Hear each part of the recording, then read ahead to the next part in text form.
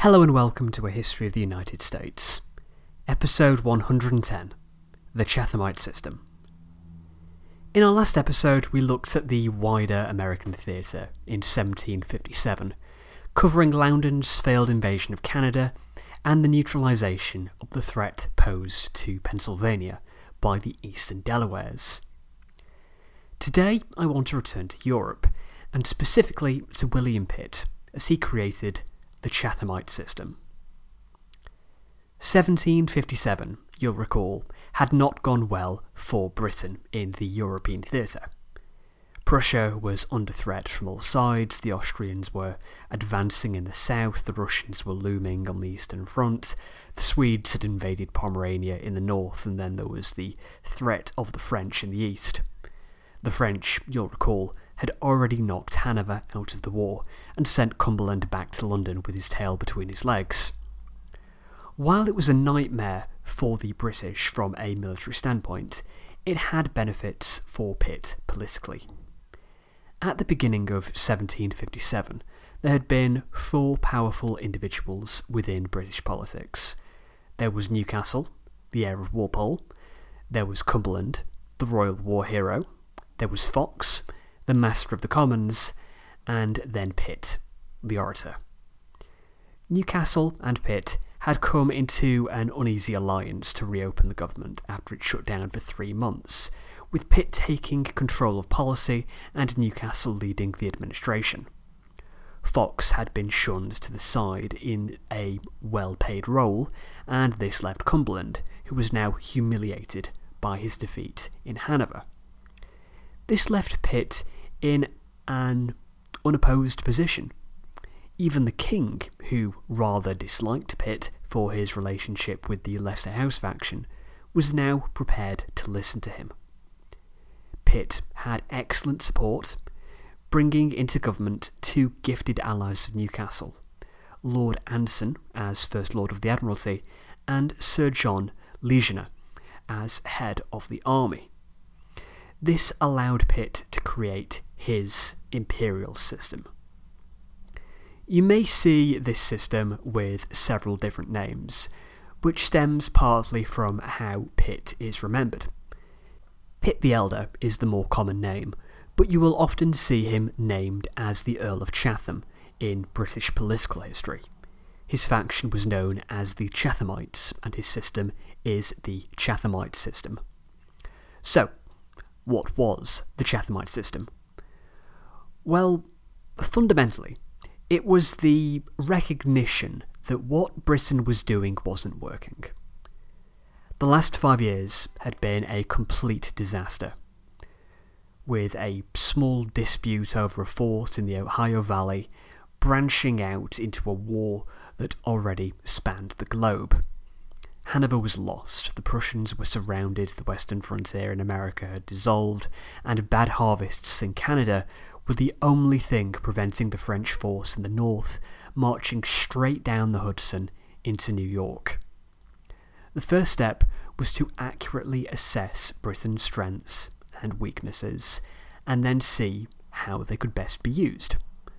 The strength was the Royal Navy. The weakness was its small army, both in America and in Europe. Pitt looked at these tools and thought he could use them to bring down the French Empire. Pitt wanted the Royal Navy to gain control over the Atlantic. This was a requirement for all other operations. If the Royal Navy had control over the Atlantic, the French would be unable to send reinforcements to Canada. The French army might be bigger in North America than that of the British, but the colonial population was smaller. The Americans outnumbered the Canadians, and if the British could form a working relationship with the Americans, they would win. Pitt was more ambitious than just wanting to win the American continent. This plan, to strike at the colonies, the source of French wealth, was global in scale. Pitt planned to increase the assault on the North American landmass, sure, but he had similar plans for India, West Africa, and the Caribbean. This was one half of the plan. Control the Atlantic to cut off French reinforcements, and using the resulting dominance in the local theatres to strike at the colonies. The other half of the plan focused on Europe. Britain's limited manpower had to be focused on the navy and the colonies, and not a drop of British blood could be spent in Europe. You'll recall Pitt's fierce opposition to sending British forces to defend Hanover, but while he had opposed the subsidies, he now saw them as the only way to stay out of what he termed that Sea of Gaul, aka Germany. Prussia, therefore, had to be supported. If Prussia needed money, it would be sent money. Virtually limitless finance. This was essential. Prussia needed to keep France busy while Britain won the war in the colonies. This was quite similar to British plans over the last 50 years, financially supporting a power on the continent while they focused elsewhere, but the difference was the scale on which Pitt planned to act. This was World War. There were also plans to change the military on the home islands. It would not be necessary to defend Britain with the army. Instead, a militia could do the job. This saved money, and was very popular with MPs, who disliked the influence that a standing army could force upon their localities.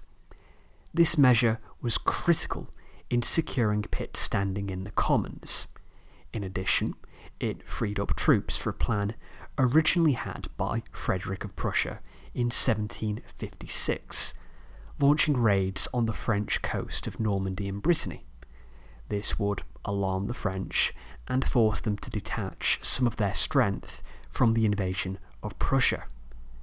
This seemed like a very sensible decision to Pitt, ever lessening the risk of having to send a significant body of troops to the continent. As for actions in the Americas, it was all well and good for Pitt to say that all the British needed to do to win the war was to bring the American colonists directly into the conflict. But actually doing that would prove quite a bit tougher. Pitt looked at what had gone wrong in the campaigns of Braddock and Loudon, and spoke to experts on the colonies before coming to the conclusion that the British were not meaningfully engaging with the Americans, but were instead needlessly antagonising them.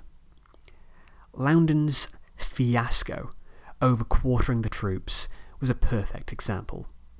What needed to happen was that colonial policy needed to be reversed. This was exactly what Pitt proposed. Colonies would not be treated as subjects with forced conscription and bullying tactics, but instead as partners, allies. He would offer subsidies to assemblies that aided in the war effort. The next commander-in-chief would not have authority over the governors, as Braddock and Loudon had. Instead, things would revert to how they had been, with the governors reporting directly to the Secretary of State for the Southern Department, which, incidentally, was Pitt's position in the government. Pitt also scraped the policy of making provincial officers junior to regular officers. From now on, a provincial major would have equivalent status as a regular major. Pitt set about things with a gusto. He firstly instructed King George, in his position as Elector of Hanover, to repudiate the aggrievement Cumberland had made, a move which was technically illegal. One of Frederick's generals was made commander of the Hanoverian army, which was to be paid for by the British. This was viewed as an acceptable compromise for not having British troops in the German theatre, while the influence of Newcastle and Pitt working together was able to get this through the Commons. Frederick had a change in fortune on November the 5th when he was victorious in the Battle of Rosbach against the French, where casualties were inflicted at a ratio of 10 to 1. The disaster for the French forced them to abandon Saxony and later Hanover, while Frederick marched over 200 miles into Silesia, facing the Austrians on December 5th at Leuthen. I'm not going to go into detail about the Battle of Leuthen, well aware that I could easily spend half an episode on it, but it was a tactical masterpiece by Frederick, and established him as one of Europe's great generals. The Prussian force stood at around 30,000 and took on an Austrian army twice its size and devastated it. Fully 1/3 of the Austrian army was left dead, wounded or captured, and the Austrians moved out of Silesia. This, the end of 1757, marks a real turning point in the war. It had taken several years of getting bloodied by the French, but the British seemed to have finally got their act together.